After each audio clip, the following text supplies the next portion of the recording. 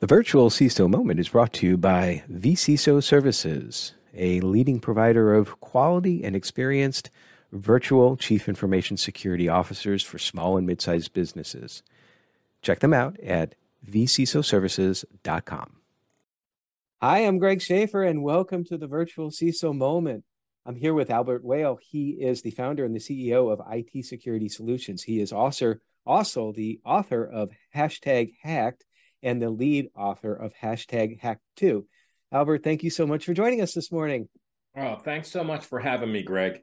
I appreciate your time and sharing a little bit of both your path and talking about your books. But how and why did you get started in cybersecurity? That's an interesting question. So on 9/11, when I saw the towers come down, the planes hit the buildings, I looked at that and I said, this is an opportunity for me to get involved in securing the nation because I have 6 kids. Mm-hmm. And if I don't do it, who else is going to do this? And right after the event happened, I got contacted by the local FBI to help them investigate the September 17th watch list. And they contacted me because I was building internet sites in Western Pennsylvania. And I knew more about the internet than the local FBI office did. So I was asked to assist them in the investigation. And Mm-hmm. when that was finished, we co-founded the Pittsburgh InfraGard Member Alliance. I was the co-founder and president. And, that was a great volunteer organization. And it still exists today. And their mission is to teach security to the national critical infrastructure, utilities, transportation, healthcare, banking, and there's a couple more.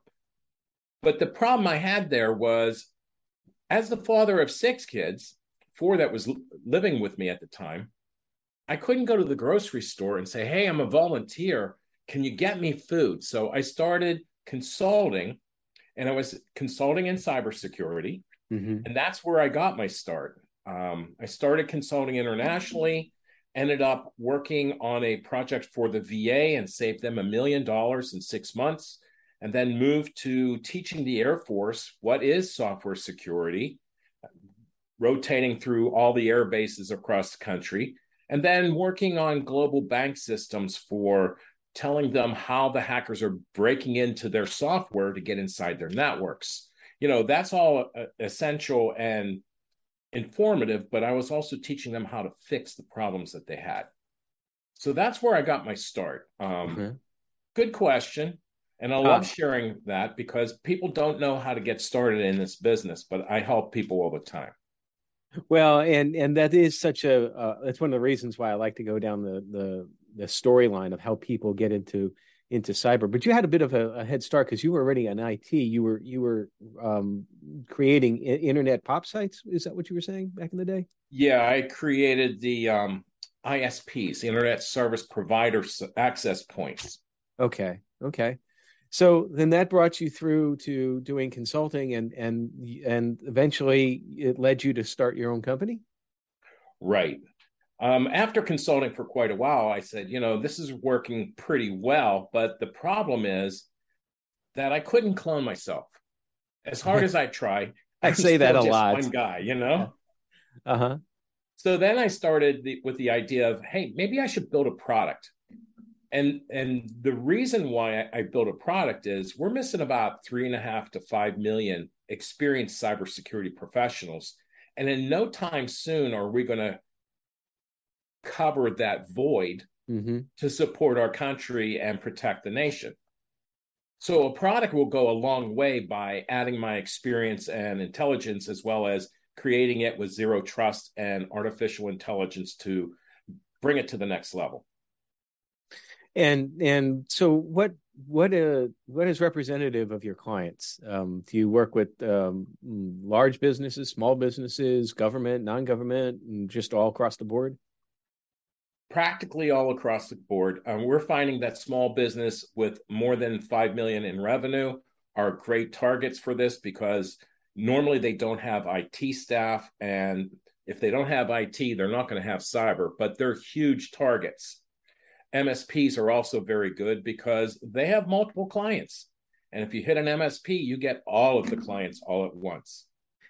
But I've heard small business owners say, "Well, I'm too small to be a target." I mean, what would you say to them if they said that to you? Well, what I say to them is, you're not too small, and you provide access and information about how do you do what you do in your business, and also who are you communicating with.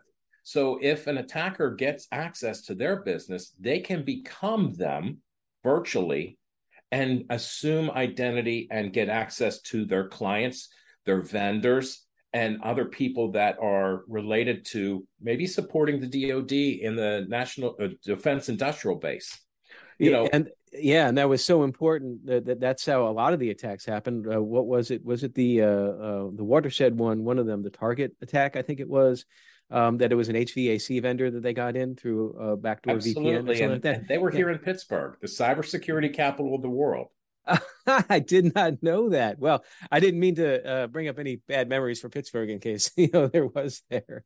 But We've taken that with stride already with, moving steel to China. So, reinventing ourselves many times over has been something that we do very well. I understand. I've been there a couple of times. I love the city. Now, you've taken a lot of this experience, and of course, as we mentioned at the beginning of the podcast, that you are the author of a couple. Well, you're the author of one book and the lead author of a couple of books. So the second book, the first book is #Hacked. Tell us a little bit about that. Why did you write that, and what is it designed for, and who is it designed to help? So, #Hacked includes a culmination of my experience in the industry, as well as talking about different things that go on in cybersecurity so that I can hit different levels of understanding for both consumers and for businesses. I get asked a lot. I'm interested in starting. What is there to do? So I started with that premise in mind, but also with the idea that consumers feel like they're safe and the Internet of Things is here to help them, but it's also very detrimental to their cybersecurity. So #Hacked gives them 10 tips to protect their personal and business information.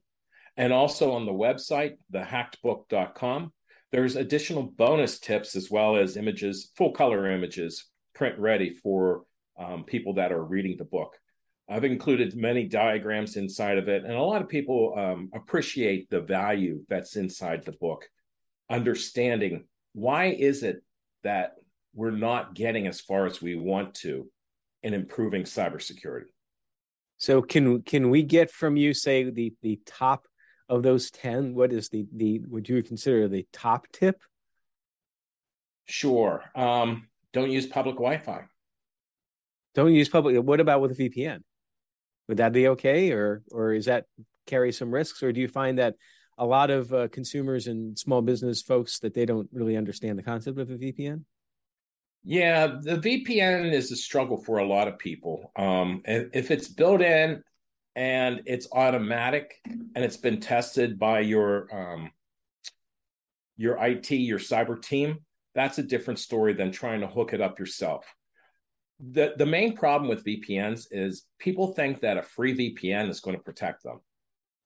Well, free VPN is the furthest thing from protection all around because the data comes out on the endpoint to get to the internet. And the people that own that equipment record all of your data and all of your actions. So you're giving it away to the attackers while you think that you're protecting yourself. What is one of the first rules in business? Nothing ever is free. There is always a cost to something, and that's a really good point. And I'm glad you brought that up. That I wasn't expecting public Wi-Fi to be the answer to that, but it's a good discussion point. And even further about while you were talking about how setting up VPNs can be very difficult in some ways, that is excellent to point out, because my first thought was, well, I use public Wi-Fi all the time, but I have a VPN service that I pay for. I won't say what it is, but it isn't one of the free ones, and there's certain guarantees built in as far as like security and how it's routed and all of this and all that, and I feel comfortable with it. But I remember about 2 or 3 years ago, I was talking with my brother. He's older than me, and he asked me about, well, what would be one of the things I should do to secure my phone? Because he had an Android phone, and I guess his Facebook account was hacked. And I said, well, do you have a VPN installed? And he's like, VPN, what is that? And I think that's a pervasive thing. So you're right. We can't just automatically assume that telling folks to go get a VPN that they're going to know what to do, because to your point, they're going to go for the free stuff, figure it's just as good as the stuff they'd pay like $50 a month for or whatever. And then all of a sudden their information may be exposed when it comes out on the other side of the pipe. And then they become victims of crime as well. So that's an excellent point. Yeah, I have a high level of trust. I mean, I'm afraid of even paying for a VPN service because I don't know who's inside the environment working and supporting them. And just like with the SolarWinds attack, there were resources that were brought in to compromise the build server so that they could build backdoors into it. So I can't tell which VPN service is going to be best for you. And I hesitate at making any recommendations there because my reputation's on the line too. So if you're in doubt, don't do personal information or transactions, banking, email, dating websites, whatever you're doing. Don't do that outside of the privacy of your home. Right. And this is one of the functions I always say of the CISO and the virtual CISO is to provide the C-suite and the board of directors with enough and complete and current information on the threat environment so that they can make risk-informed decisions. But it's the same thing here with regards to consumers as well. I never recommend a particular product to any of our vCISO clients. I do recommend, though, that you should look into this because this is the risk that you might want to mitigate. You can mitigate it other ways. And to what you said, you can mitigate it by avoiding it. Just don't do that stuff on public Wi-Fi. That usually is the best way to get rid of a risk. You just eliminate the fact that it's even there. So yeah, you could probably wait to do your banking at home, right?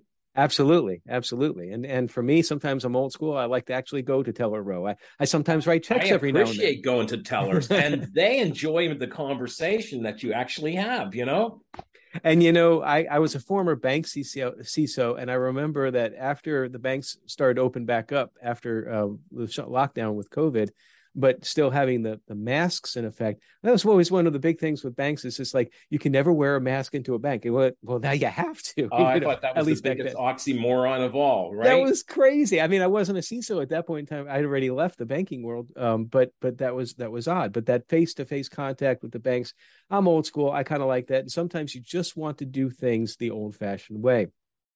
Yeah, well, I know. You can't hack paper, Greg. Well, some listener is thinking right now, okay, boomer. Well, I'm going to just say, look, I'm not boomer, I'm Gen X, okay? So but so the success of this book, it's been pretty successful from what I can tell. I haven't had a chance to read it myself. It is on my list of things to do. My list of things to do is like, if I can get through my entire list of things to do, I'm going to live to 140. So that's my goal. I just keep adding things there and I'll never die. But it was successful enough that you led the creation of another book, #Hack2. Now, it's a little bit different than the first. So what's the difference there? And you had more contributors to it, correct? Well, yes. As a matter of fact, as soon as #Hacked was released, I had many authors coming to me. Actually, they weren't authors yet. They were cybersecurity professionals, and they were asking if they could be part of my next book. And did I have one in plans? So I had about 14, 15 people come to me and say that they wanted to contribute to the next book. And, by attrition, I was able to complete the book with 12 additional cybersecurity professionals. And a lot of them probably are well-known people, some that are on Forbes list. One's called Dr. Zero Trust. Another works at an odd-shaped building in DC that has 5 sides, and he talks to people with constellations on their shoulders. But I digress. So there's a wide diversity. Oh, and we even have our own lady that does sales and business development. So she talks about how do you sell cybersecurity. So this is an ideal opportunity to get people that are interested in joining the cybersecurity ranks to say, what can I do in cybersecurity? cybersecurity itself is such a wide field. Mm-hmm.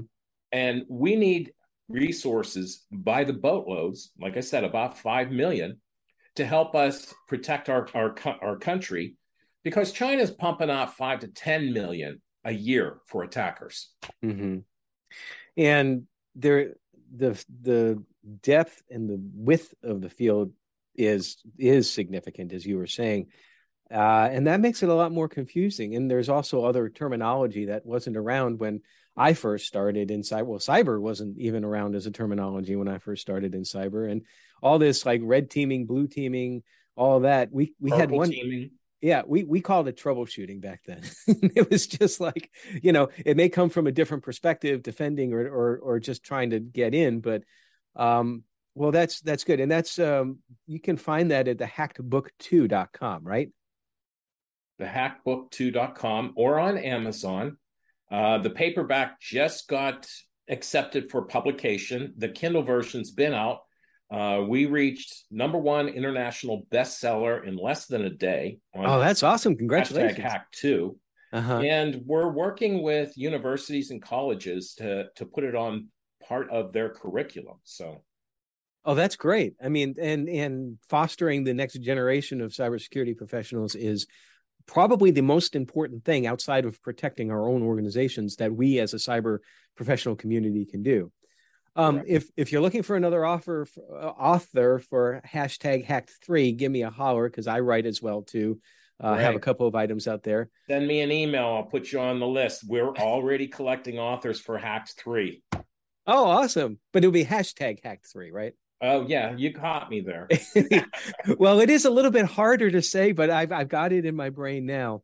Well, a lot of things going on. So consulting, helping folks with their cybersecurity posture there, and also with the writing endeavors, and of course, being an entrepreneur. All this can be very, very stressful. And I preach to our community that it's so important that sometimes you need to step back, because you can't be effective in your cyber job, whatever it is, unless you're taking care of yourself as well. So what's one of the things that you do to decompress? One of the things I do is I cook for my family. Like I said, I have 6 kids. 3 of them are still in the house living with me. And they appreciate the food that I cook. So that's really interesting. We like to travel too. My favorite place is in the Caribbean. I'm not going to name names because, Yeah, no, I engineering is a thing nowadays, right? Yeah, exactly. And so from your family's perspective, what's the favorite thing that they like to have you cook? Probably flank steak, because I marinate it for 3 or 4 hours before I put it out on the grill to cook it. I know as a kid, always used to joke when my father said it's like, oh, meatloaf is for dinner tonight. My brothers and I would be like, oh, meatloaf, oh, that's horrible, horrible. But he actually made a very good meatloaf. It was just sort of an inside joke that we had at They the like time. my ribs too, because I slow cook them as well. So, what time is dinner at your house, and what are the directions? I'll send you GPS coordinates for your smartphone. Pittsburgh's a little bit too far from Franklin, Tennessee. Future plans. You already are thinking about hashtag hack3. So you got the hashtag again. Other future plans? Yeah, we're doing an equity crowdfund right now for IT security solutions to allow people to invest in our new product called It's Safe. It's Safe is a zero trust security appliance to help fill that gap of 5 million cybersecurity professionals for business. And it blocks the attackers that today's tools can't see. How does well, I can't ask that without you giving away proprietary information. Look, there's too many 0-day threats, right? Right. Every day a new threat is announced as, hey, this was a 0-day threat. Well, where can they find out more about the crowdsource funding and the product itself? So we have a website. It's called its-safe or itsafe.com. Okay. And on the menu bar is investment opportunity. There's also a video. You'll see my picture on the webpage homepage. And we describe how we're protecting businesses in a cyber attack. That's great. I'm going to go out there after this recording. So that's it's its-safe, its-safe.com. And again, the books can be found on Amazon and also at thehackbook2.com. Or the hackbook.com. Or thehackbook.com as well. I love the fact that thinking outside of the box to help the cybersecurity posture of businesses and individuals, like with all these different initiatives. We need more folks like you out there thinking that way. So really appreciate it from an industry perspective. It's my honor, Greg. I mean, as a service disabled veteran, I continue to serve my country. Well, I should have asked in the beginning, what branch did you serve? I served in the Navy. Thank you. Okay, I was Air Force, and I was not in IT though. I was a mechanic on C-130s. So we need mechanics just as much as we need IT people or cyber. Well, I remember one time during the Gulf War, I was inspecting a plane that came in, and it had a hole in the top of the wing. Nobody knew about it, and when I reported it, they're like, "What are you talking about, Schaefer? A hole in the wing?" I'm like, "Yeah, yeah." But that's for another podcast story at sometime. I can't wait to hear it, Greg. Well, listen, Albert, it has been an absolute pleasure having you on today. Appreciate all you're doing and your time on today. Thanks for having me, Greg. And everybody, stay secure.